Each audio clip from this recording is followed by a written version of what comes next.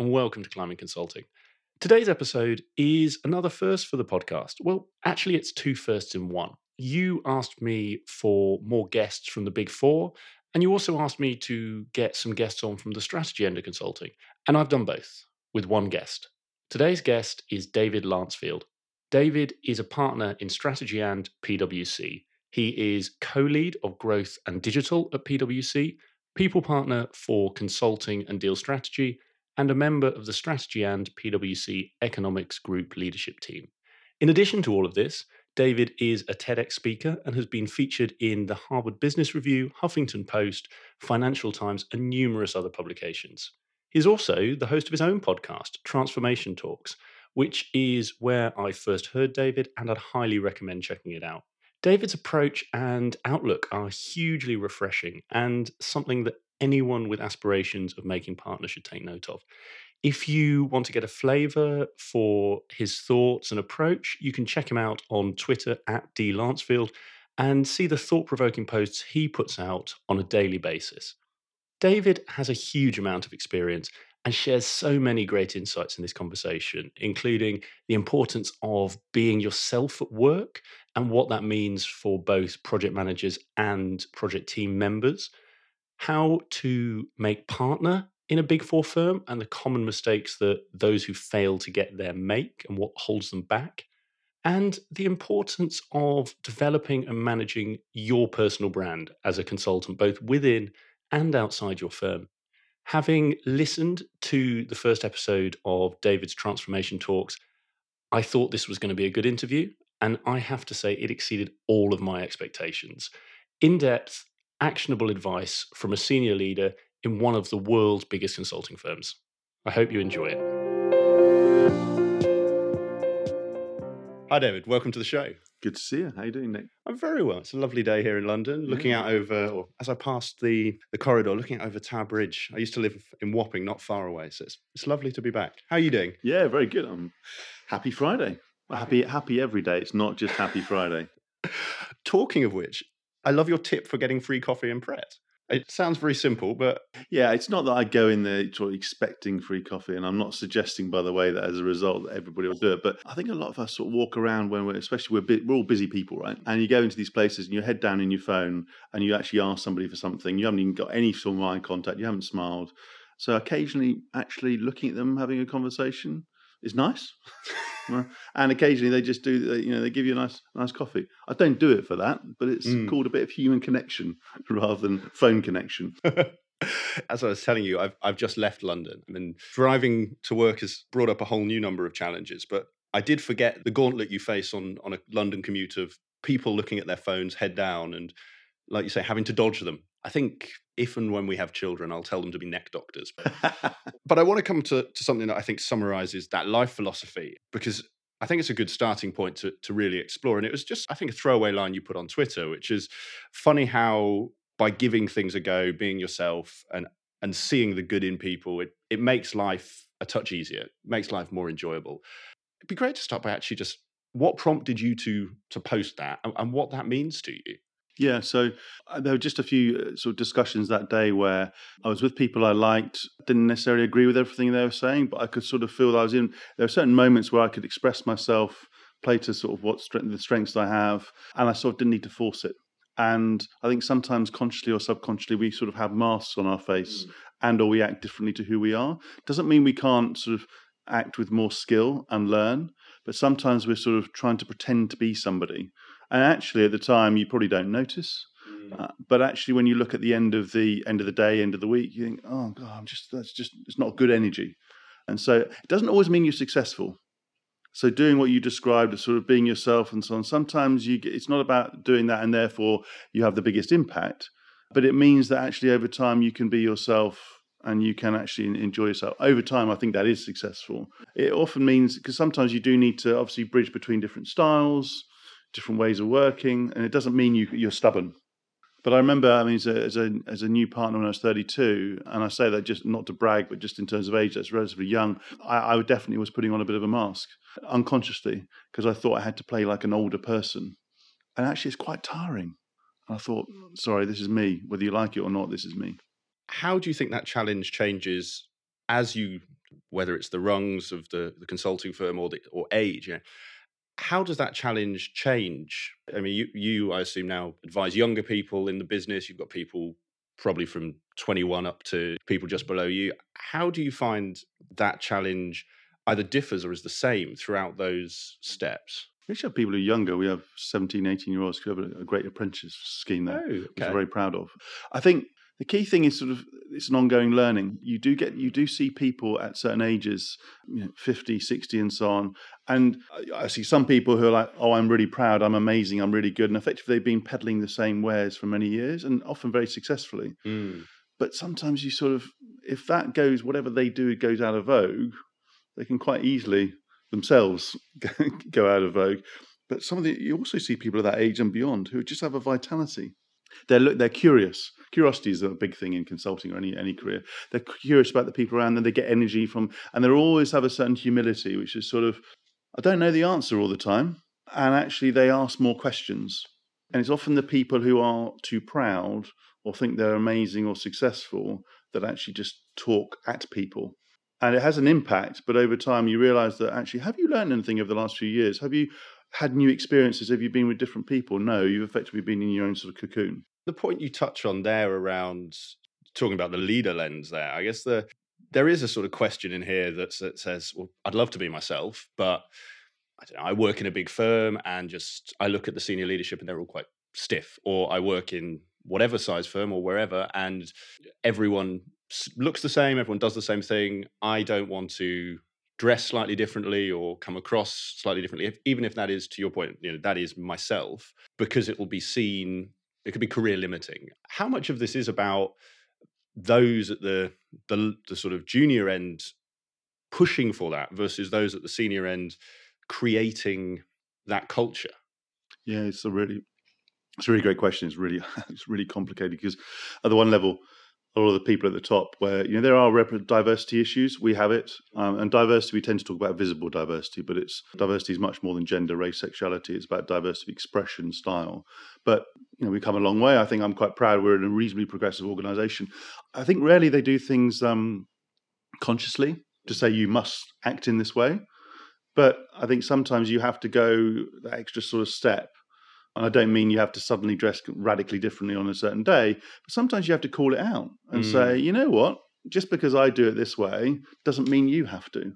So I think you have to go that extra step. I think the people who are coming through the business, in some ways, there's something about if you do things with a smile and a spring in your step and you do it in your own way, actually you have much more permission you'd think. And I don't underestimate the perceived barriers. Oh, I don't see anybody like me, or they're all a bit stiff or different and so on. Actually, when you get to know them, people are much more different than you'd expect. So as I've disclosed a little bit about my story, both professionally and personally, and I'm quite careful about what I disclose, it's amazing the number of people who I thought were very different from me, and I had nothing to, they sort of say, quiet word in the corner as you're talking to them, they say, I've had that similar experience. So it's like, but you have to, I think, disclose strategically, if you like, disclose a little bit of yourself in order to encourage others, and then sometimes be brave. And frankly, there comes a time when in any organization, if you find that who you are and what you do isn't congruent to whatever you see or sense as a prevailing mood or a culture, then you face a choice. Live in it, feel a bit uncomfortable sometimes, hopefully feel it changes, or do something else. Life's too short, right? So I agree with you fully on that last point. There's an interesting challenge there, though, and maybe it's at the stage of life I am. Everyone used to talk about midlife crises. Now I think the quarter-life crisis is the new thing. I think technology is making things faster. And I know a number of people who are at that juncture of, actually, I don't really enjoy what I do, or I'm looking up the tree and I don't want to be where that person is in 10 years' time. But actually, then there's a whole number of social pressures around, well, I've got a good salary and I need to go out for lunch every Friday, Saturday, Sunday, etc. And actually, has anyone ever come to you with that challenge? Yeah, all the time, yeah. And it's very personal. So I can maybe draw out a few themes. Every individual is, and it sounds really glib, but I mean it, is their situation, their mindset is much more different than when people say, oh, you work at the city, you work for PwC, you work for this company, and hence you must think like that. I get really irritated by that, actually. Because actually... How do they think you should think? out of interest? Well, they tend to think, oh, you're a type A individual, hero leader, hero person, succeeded all your life, everything's perfect. You want to accelerate all the time, do things fast, better, and so on. And actually, well, no, that's not true, because they only see you through one lens and actually don't get to know you. But going back to your question, there's two things, which is one is, if you're not enjoying what you do day to day, the question is, how by you changing tack, changing style, changing approach, trying something new, can you actually meaningfully change it? And actually, the good thing about a consulting industry is it should be an entrepreneurial place. So if you have a great idea and clients, I hate that word, but I need to find a new word. Client, it's very proprietary, isn't it, client? But clients, if clients love it and people get around you, you can actually create new businesses and products and so on. That's brilliant. If, however, by trying it and trying to do something different, you actually find that you're not enjoying it, I think I would counsel against saying, I don't want to be like that person, because you probably don't know them that well. Secondly, by the time you get there, the business and the individuals will have changed radically. So I would counsel against that. I think ultimately you have to sort of work out what's genuinely important. And for different people, having money, having a flash lifestyle is important. And that's fine. That's up to them. But you sort of have to call it out, because you have to actually make some choices. I'm a strategist. You have to make some choices. It's rare to have it all. Very rare. You mentioned when you started the answer that while there aren't, obviously every case is individual, that there are some common trends or common themes. If you were having to summarize those, what are the reoccurring, if there are, themes that you see from those sort of conversations? So there's a theme around sort of personal brand. So people who are progressing in the organization, sort of, they do great projects, they do great work, and they have a nice reputation. But if they're trying to either move it into a different industry or new area, actually their brand is often only understood by a small group of people. And if they want to start being more of a maker, sort of making business rather than just sort of taking it, i.e., we have projects here and we have a business, go and be the project manager, to actually leading a business, you actually have to create your own personal brand. And that's not just on social media, but that's sort of how you come across, how your colleagues know you. And I'd say a lot of people just don't know where to start. Now, we're trying to address that through role models and training, but sort of, what is my personal brand? And it's much more complex than people think, because people see you in different lights. Oh, I saw you at that meeting. I saw you write that, present that. I've seen that analysis. People are interested in lots of different lenses, and you sort of have to cater for it. At the same time, and this is a bit of advice I got from a colleague a few months ago, he said I was a little bit complex, which is right. So you're a bit complex. I'm a bit complex. Okay. And I don't mean that to be so I'm clever, but it's like, because I do quite a few things. I help companies grow. I've done quite a lot in the policy area for government and regulators, helping companies grow effectively. He's like, well, you do quite a lot of things. Well, I need my one-liner. David does X. And so personal brand is definitely one theme. The other one is sort of where to go next. What are your choices? People think, oh, I've done that type of work. People in this industry in particular are highly curious, pretty energetic, and sort of want to keep moving. They want variety. That's the main reason I came into consulting a number of years ago. They want variety of experience, but they get stuck. I've been working with that organization for a long time, or that industry. It's like, what are my choices? And often, the choices are too narrow. Choices are, I'll go and work with that another organization, which is actually quite adjacent. What about going and doing a secondment? What about moving overseas? What about doing something else? And so sometimes you have to sort of just take a step back and take a sort of, if you like, a complete view of them and all the opportunities. And is that, just on that choices point, is that the choices they are given, or is that the choices they perceive they have? It's a bit of both. So I think sometimes as a business and industry, we can be better at, if you like, framing the choices. So there are many times where you do realize that X, Y, and Z opportunities are coming up, and there's just a deluge of information. That's the challenge for any consultancy, really. It's like there's so much information, knowledge capture is so difficult. You need somebody around you who has a different lens to you and actually point you in certain directions. At the same time, you sort of have to create a little bit of space in your own daily life to actually think and reflect. We're running around so fast that if you are thinking about your next choice of what to move, you can't do that when you're racing around. And if you look at this is one of my hobby horses, you look at people's days, and I include many of my own, and people tend to measure their success by how busy they are, how many hours they put on the clock, and how present they are. FaceTime. We are dominated in this industry by presence and process. Right? What about impact? What about the day where you actually had 1 hour where you just had an amazing idea, or you had an amazing impact? which could have actually been better than 3 weeks' work. Now, it is shifting, but a bit like sports people and musicians and others, you need to rest sometimes. And you then need to peak at certain moments, the pitch, the presentation, the complex sort of brainstorming you're doing, whatever. But if you're always on, and if you're working 12, 14 hours, 15 hours a day longer sometimes, and more than 5 days a week, I mean, would a sports person do that? No, they'd get injured and they wouldn't perform. That's one of the things in the consulting industry we need to change. And as a result, if you're always on, you often make bad decisions or your world becomes narrower and hence you don't see the potential.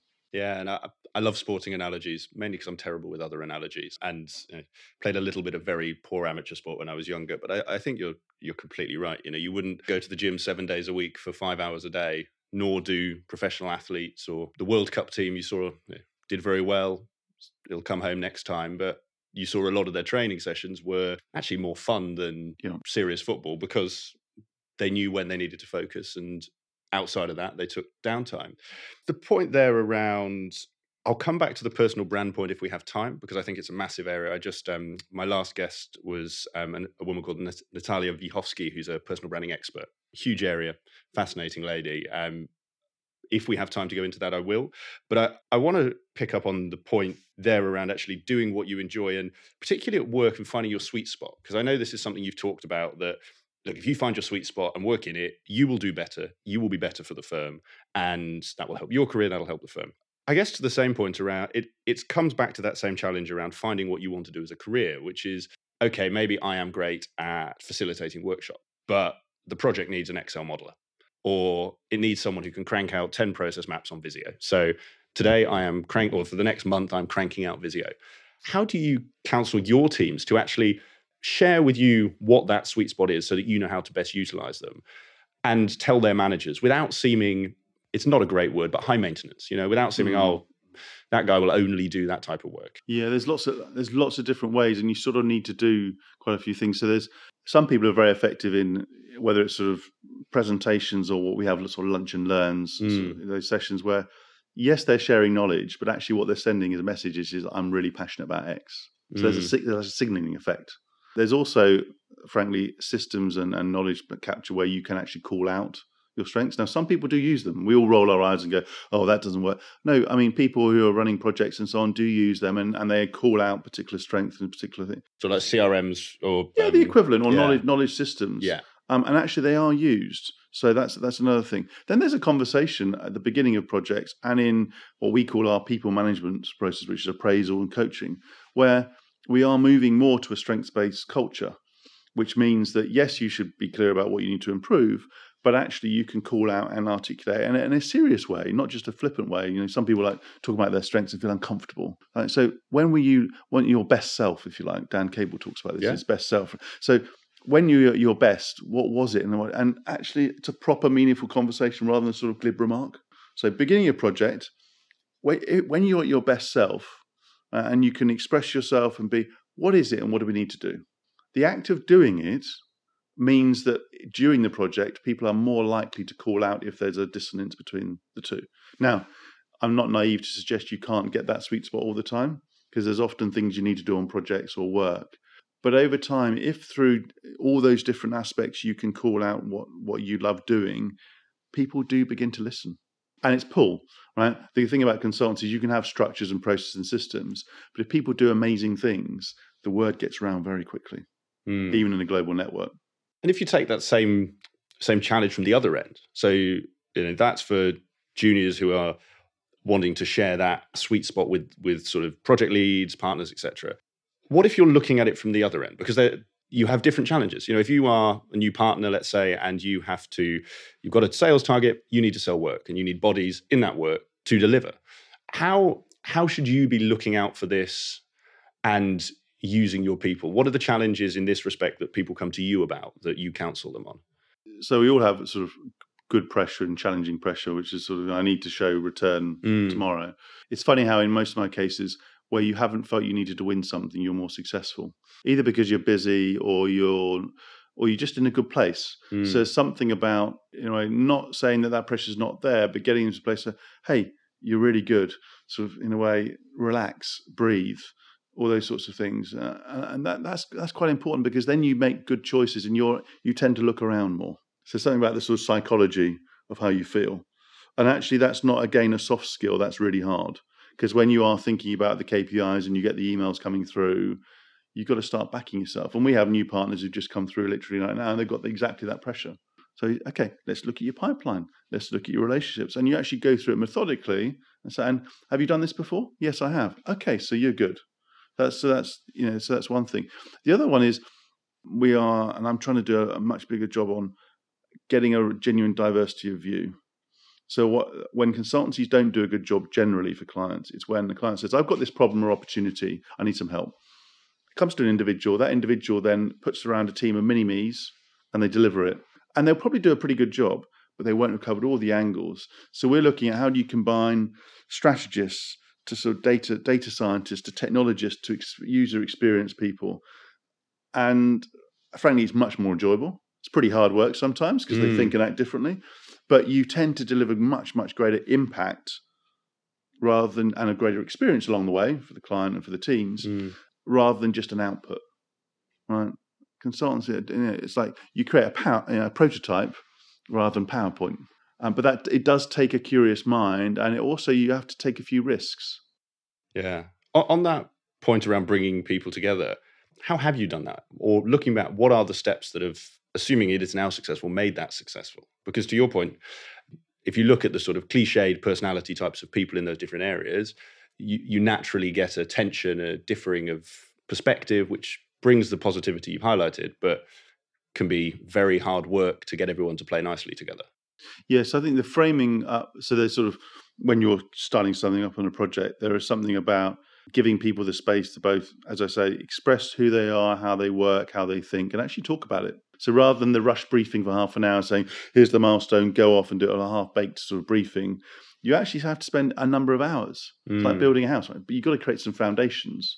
And then I think you have to, if you like, take some risks by saying, okay, you take the pen, you take the floor. But I think you also have to set some values, which means that it's okay to disagree, it's okay to think differently, and that's actually good in many ways, but there is respect that's needed. And actually there's a sort of level setting of, I sort of don't care exactly where your background is because the team is more important. And so it's not just a free-for-all. It's not just, let's just randomly do X, Y, and Z.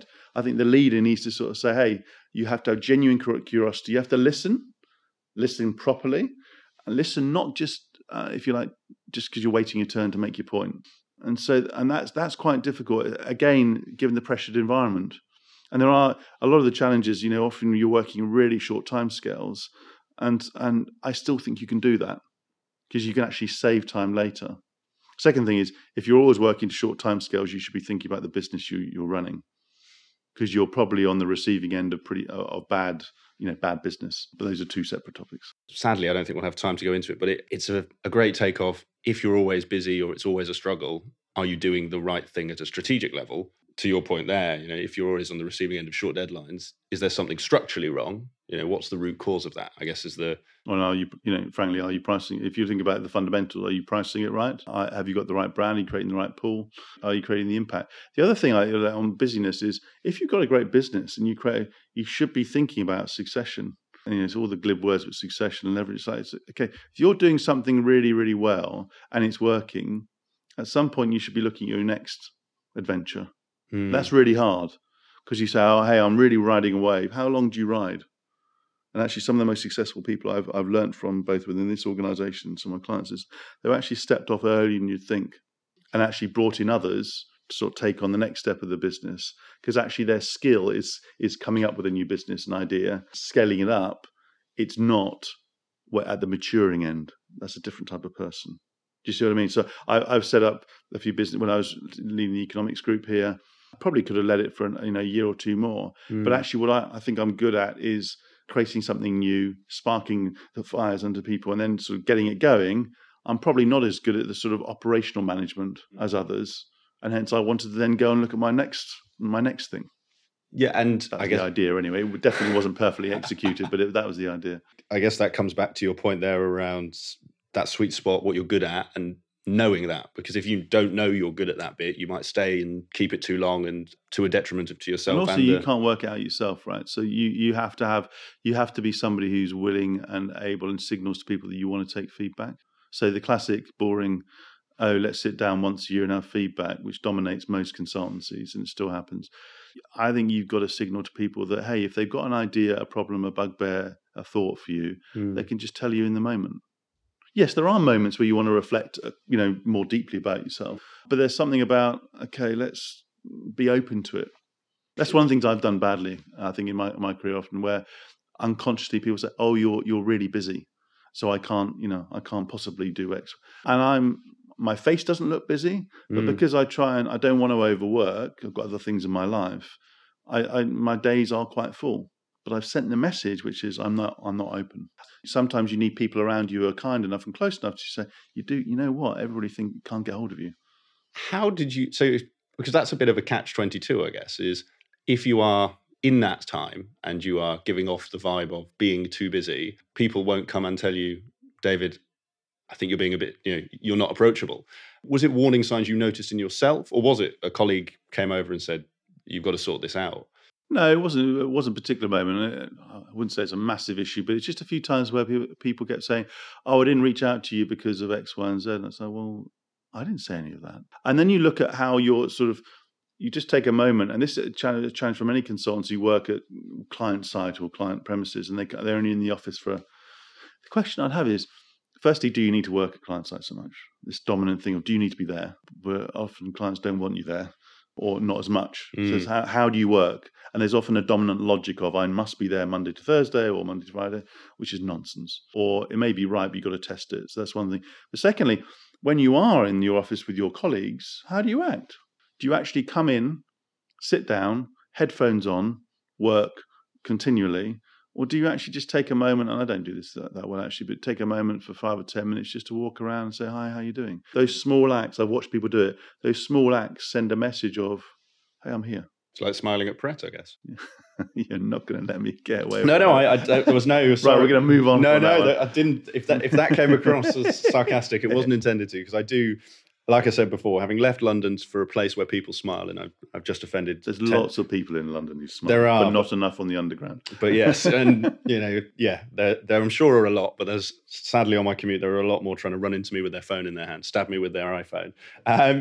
On that point, though, around feedback, and we'll move on after this, is who should you be seeking feedback from? And this is a loaded question. Let's take your case. You're a senior partner here. You're known around the firm. You're known outside of the firm. I'm sure junior people. Let's take your 18-year-old apprentices.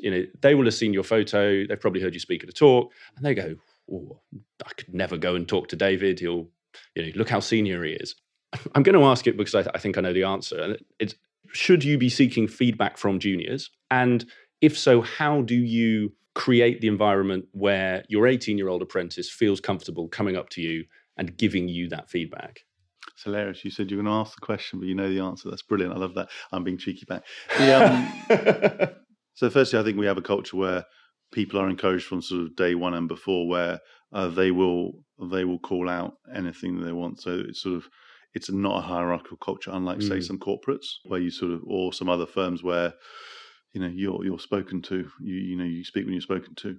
And actually, that's quite, for some people who are coming into consultancy from, say, corporate roles, having apprentices, graduates, and saying, you know what, I was in that meeting, you didn't make much sense. And they do it with a smile, but it's quite candid. It's quite a shock. So it's partly that culture. I think, secondly, in how you sort of talk, present, discuss, in how the words you use and the sentiment you give actually can send some real signals. So actually, if sometimes you say, you know what, I don't know the answer to this question. I'm finding it really hard. By saying things like that, which obviously have to be genuine, you are actually implicitly saying to people, you tell me.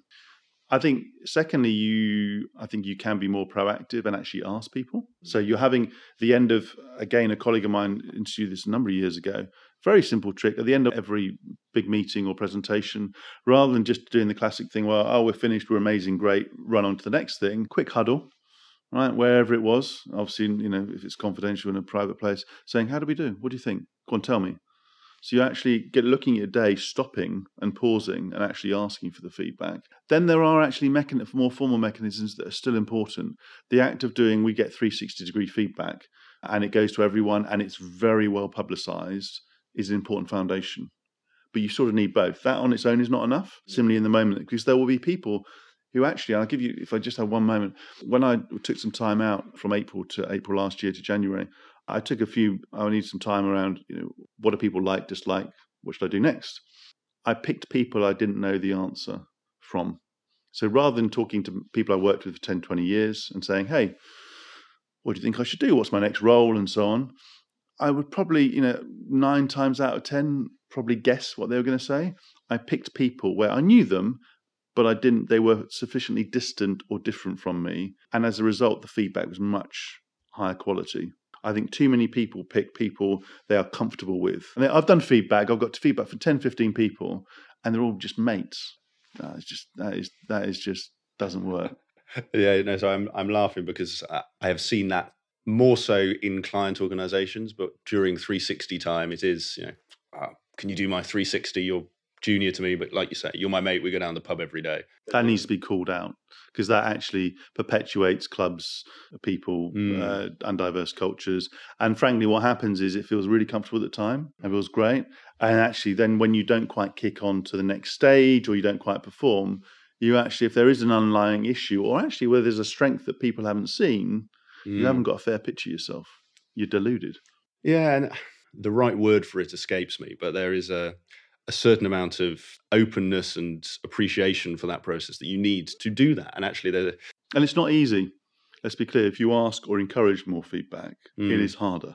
And if you've been brought up, and many of us have, because we're high performing in many ways, and I'm not being arrogant, but on any measure, you tend to be quite high performing.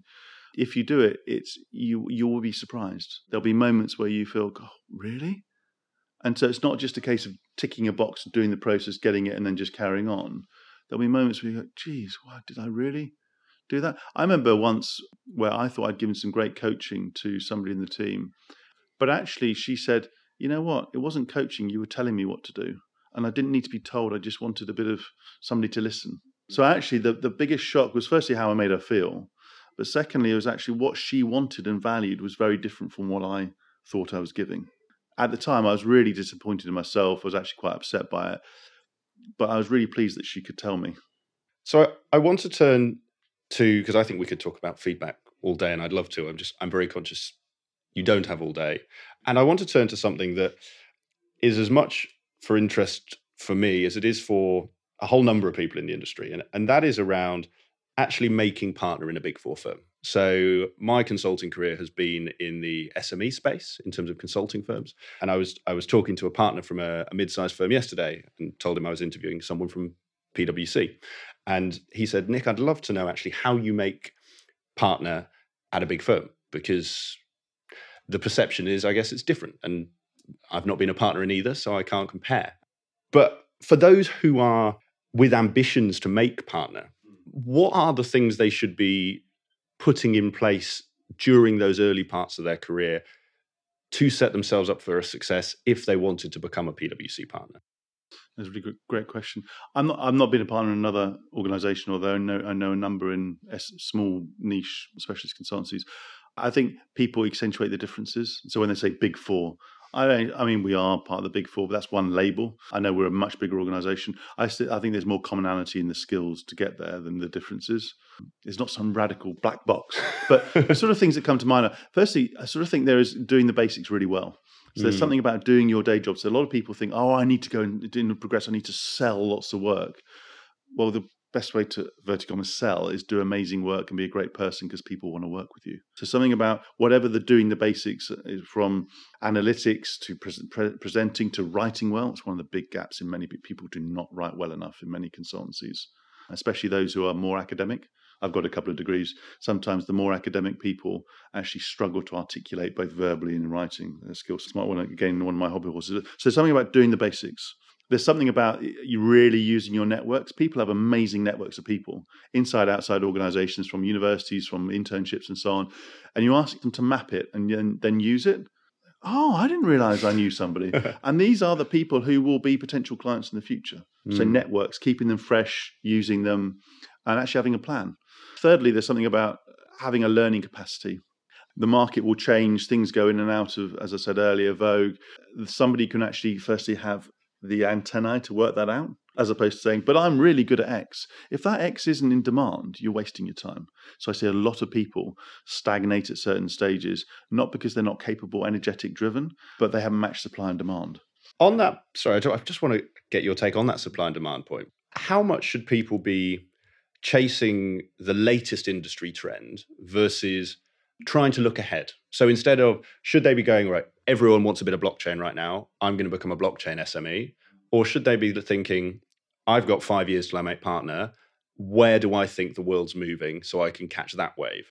Yeah, I'm going to do a consultant trick, which you're going to hate, which is that you need to do both. What I mean by that is, if there is a wave of genuine interest and value, so blockchain is of interest, and there are quite a lot of experiments going on, and we are doing quite a lot of work in that space. Is it a big business for any consulting firm? No, it's not, unless I'm mistaken. No. But so you want to be, if there is a genuine wave of interest and value, and you can tap into and do something yourself distinctive, then you should go for it. But don't get sucked into something so immersed that actually once it's finished or sort of run out of steam, you haven't got an eye for the future. One of the things that I've struggled with, and I would, if I was self-critical, and I am quite self-critical, which I think is healthy to some degree and sometimes unhealthy, is I've been more at the sort of vanguard of certain things. So the thing I'm most proud of is spotting an industry trend or thinking there's an analogy from one market or an industry to another. So I've gone from media to health, and then I went to water and so on. As they went through different periods of reform, you have to make sure that you're not too far ahead, because then it's like, oh, that's really clever and interesting. But if there isn't value you can produce on the back of it, I frankly make money and build businesses from, you're like, oh, you're like the futurist. Similarly, if you're so, just to emphasize the point, if you're so in the weeds where there's so many people doing the same thing, you can't show you're distinctive. But it comes back to value. You have to show that there's value. And that's the thing in consulting, where if you're thinking about making partner, the things we look for are learning capacity. I said that. Something distinctive and new. That may be style, background, experience, where you're adding something to the partnership. Ultimately, you have to build a business. So it's not just running projects. That's one big distinction from it. Sort of project to practice is a shift. And then it's where in terms of your values, you are exemplary. And that could be around how you lead teams, how you present, where people think, you are actually a role model.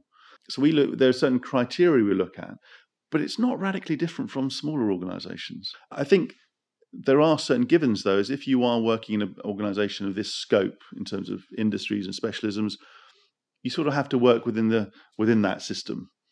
So there is a bias towards collaboration. There is a bias towards solving problems through a diversity of lenses, as I've said, whereas there are quite a few boutiques where actually it's you take the order, you do it yourself, and you're the expert. We have experts, by the way, many of them, but it's not as though I get a phone call, I do the project, I get paid on that basis. It's more of a pooling. And I think you have to make a bit of a choice. Are you somebody who wants to be really good in those ways and then actually work with other people, or do you effectively want to have your own P&L? Really useful. And yeah, I think it's interesting your insight that actually might be slightly bigger, but the challenge is the types. I mean, it comes back to what you said almost at the start, that people are much more similar than they are different. We're a collection of I would say we're a collection of networks. And there's this big sort of myth about any big consultancy, which is, oh, well, it's a soft padding. If you have a bit of a bad year, then there is it doesn't matter because you're such a big organization. There's lots of money sloshing around. Let's be clear. There is a support network, and we take portfolio choices where they're really hot areas, some which are nascent, and perhaps it's harder to do that in some of the smaller entities. At the same time, we're a high performing culture, so it's not a case of you can just loll around if you're not being productive and so forth. That is quite a myth. Yeah, but you are in a networked organization, and so there is an internal market, and then there's the external market. The answer to this may just be those who don't follow that advice. But are there any commonalities among those who get close but not there? So I'm thinking senior manager, director level, who they plateau, and just to make it clear, not by choice. It's not someone who said, I love project delivery and I want to sit here for the rest of my life. But actually, they had the ambition, or you perceived the ambition, but that they haven't made it for whatever reason. Are there any commonalities among that group? I think there are. There's something about they may not have generated some things that are genuinely additive or incremental. So they are, to your point, they will have been running programs very successfully, projects very successfully, clients will have loved them. But then you say, what's the next version of that? What's the next business? And either by inclination or just ability, it's like that entrepreneurial edge doesn't come through. Secondly, that point about bringing people with them and actually, if you like, seeding the next generation. It's not they don't like it, but their view is, I'm really interested in the topic and I want to master that topic. Well, you have to sort of master that topic and build the business of the future. And then the other thing I'd call out is there's something around distinctiveness. So have they sort of turned heads where people are saying, you know what, she or he they've really got a new take on this, or wow, they've really thought through how we approach that topic in a completely new way. So I did say we would come back to it, and actually there your point around the commonality of those that don't quite make it, that distinctiveness, because I think there's, whether you call it personal brand, whether you call it distinctiveness, whether you call it defining yourself, what challenges do people face in a larger organization? And correct me if this is not a challenge, but having worked in a smaller organization, you can build a brand of you because you can get around more people. It's easier. When you're working in a global organization, I'm a manager in PwC. How do I build a brand, and let's just focus on internal brand for now, that lets others know I exist more than just I'm a manager in a practice? I think your social media expert, social media and personal branding expert could tell them more than me. But your premise, I think, is a really good one, which is, I think in some smaller organization, by necessity, you have to either, because in some cases the brand's amazingly strong, but some cases it's not as strong as perhaps a larger firm, the network's not as strong, you have to put yourself out there more. And I think one of the things I see across all levels in the large consultancies, including our own, is people don't ignore their own personal brand, but they sort of assume that they get lifted up by the rest of the organization. But the challenge is many of our clients are buying now by individual names, not by corporate brand, not just because of your grade or background. And so it's like you say to people, how do you express yourselves? And remember, branding comes in many different forms. The way you sort of interact in a meeting, how you dress, how you talk, how you come across, to actually, the defaults around social media platforms and Google search, every single client before you meet, not every single client, but it happens more and more. They are Google searching your name before you get there if you haven't met them before. And if you ask then the consultant to say, right, so tell me, how's your profile online? Oh, that's a good point. So it's not like it's a cool thing to do. I think it's a business necessity.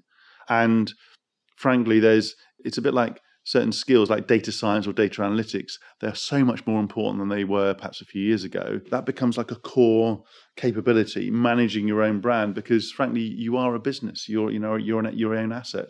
And the other thing is, if you don't, firstly, people won't pull you in. Secondly, you'll probably lose out on opportunities, and you probably get a bit frustrated. You say, well, I'm really good at this. It's like, well, nobody knows about it. Then what? You just expect them to find you? A bit like websites, right, or online presence. People, you have to push people.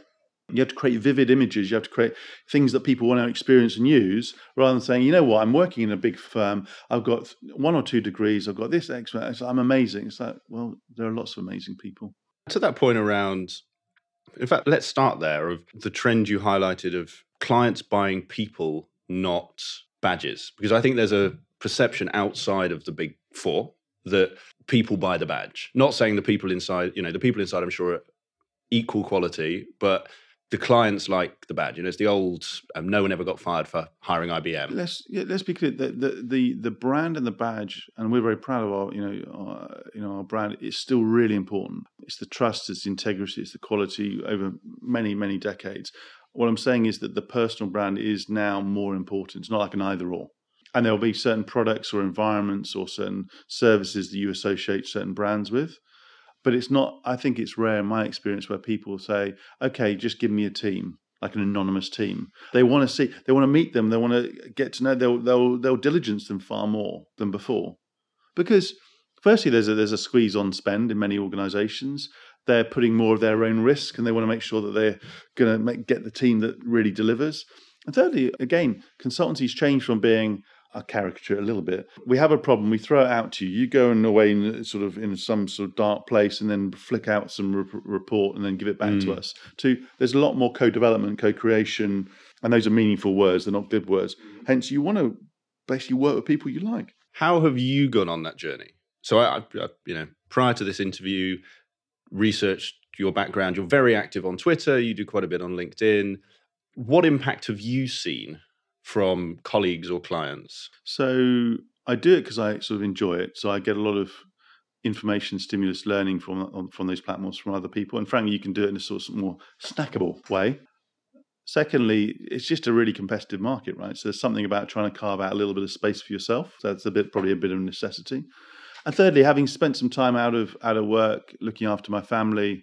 Sorry, I look after my family. That sounds really patronizing, isn't it? Spending more time with my family, given my son's challenges. You have to rebuild. You are forgotten really quickly. So I would say I've sort of ramped up my efforts to say, hey, actually, this is what I'm good at. This is what I enjoy. That was one of the big shocks stepping out for 9 months. It's a bubble. This world is a bubble. It's often a fun bubble, if you can have a fun bubble, you know what I mean? Yeah, I do. But you are forgotten. I still struggle with that. Now, maybe because people were sensitive to my situation, they didn't reach out, whomever that is. But the phone stops, the emails stop. I get very few phone calls. And then you realize what life's really about. And so coming back to work, I guess you want to make sure that you're doing things that you care about, passionate about, and hence you have to sort of create your space, your brand even more. But probably because you had a bit of space to think about the things you don't want to do. So I'd say as long as you're sharing things that people are interested in or they're passionate about, actually the reaction is very positive. You do get a few people who go, oh, God, look at you. But normally they do that because they're a bit insecure about their own profile. And I don't do it to compete overtly. But if you put yourself out there, this is a really important thing. If you do put yourself out there on a stage or a platform or a film or a podcast and so on, as you do, some people will like it and love it. Some people won't. You sort of have to get, you're more naked, as it were. You have to sort of get used to that. And it's a dynamic environment. So if somebody disagrees with you, it's not as though you can shut them down. You have to engage in it. I should have said it in the intro to that question, but it's probably worth sharing with those listening that actually that is how we met. So I can't recall who it was, but someone liked your new podcast, Transformation Talks, which I thoroughly enjoyed the first episode of. And I thought, sounds like an interesting guy for my podcast. Let's have a chat. But then you approached it in a nice way. I mean this sincerely, which is the way you approached it was your email or your message on LinkedIn was really positive and sort of it's quite fresh, had a nice energy. And I think that energy of how you want to be and how you want to convey yourself has to manifest itself. So if you are, I receive quite a lot of what I call really dry emails or people in dry meetings.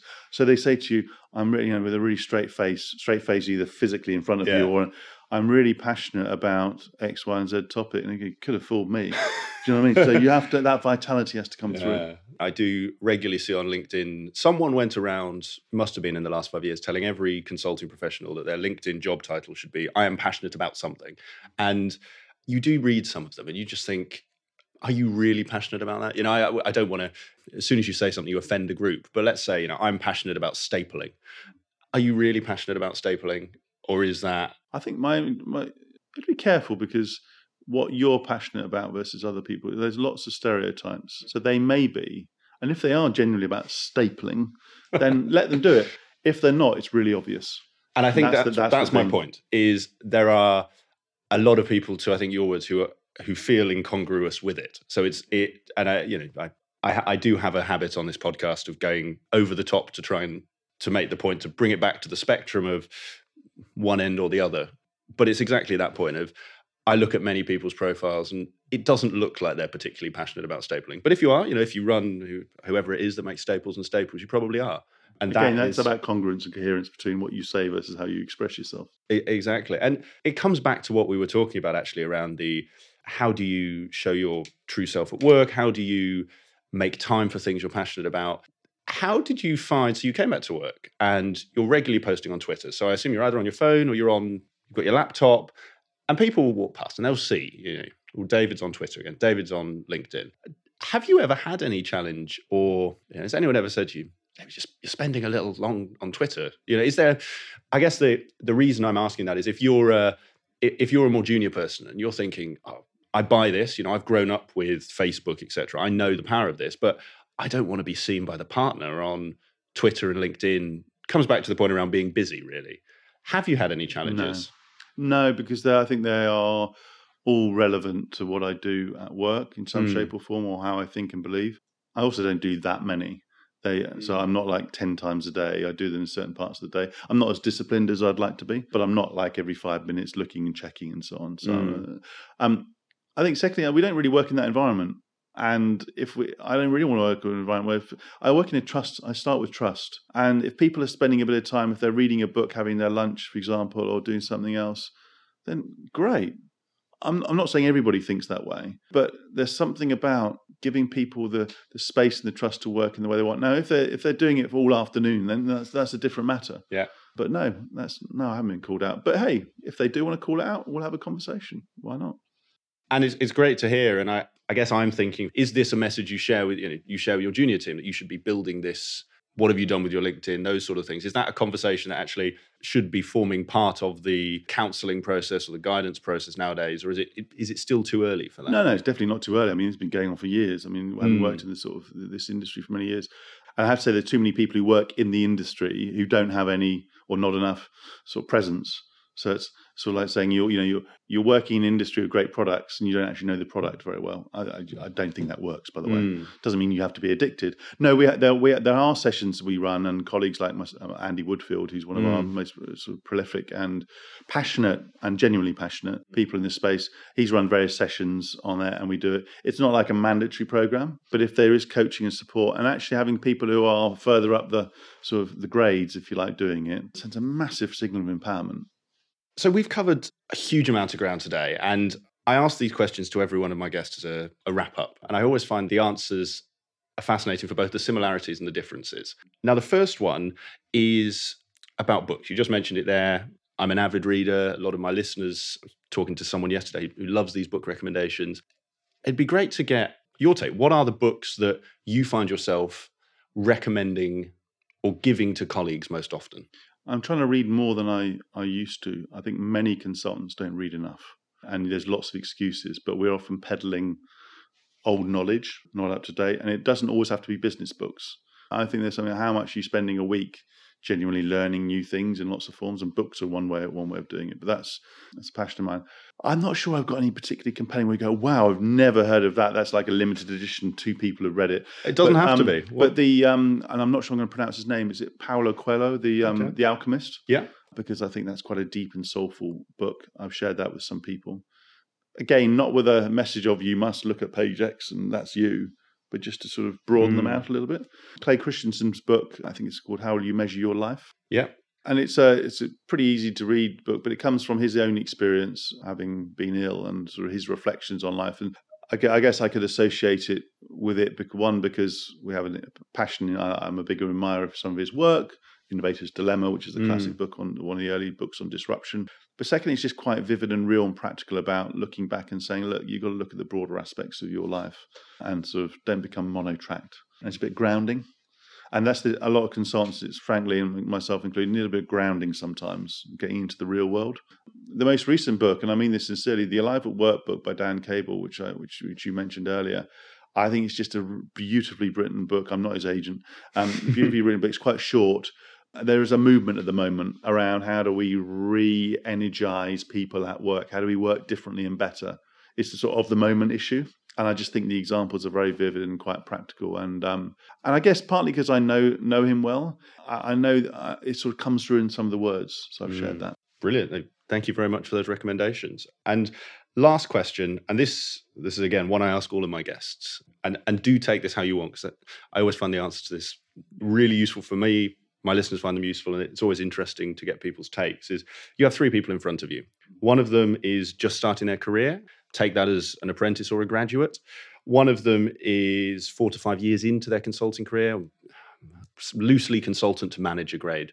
And then one of them is approaching partner. What one piece of advice would you give to each of those 3 people? I think there's more commonalities and difference, just to be a bit different, just to be challenging on that. One bit of advice, and I'll break the rules. I like breaking the rules. Curiosity. Curiosity is critical. Curiosity about yourself, being curious about who you are as a person and the strengths you have. So there's an inner curiosity, and there's a curiosity around what's compelling, what's working, whether it's within your clients, your context, the people around you. And that means you have to use all your senses. And what I find, partly people coming into the business, sometimes they're sort of curious, but they get into one particular area and then they forget looking at elsewhere. Or you get into the middle of your career and you get stung, say, I'm really good at this. I'm amazing. And you say, well, okay, but there's a wave of disruption coming on here, or that point earlier about the future, and they've lost that curiosity.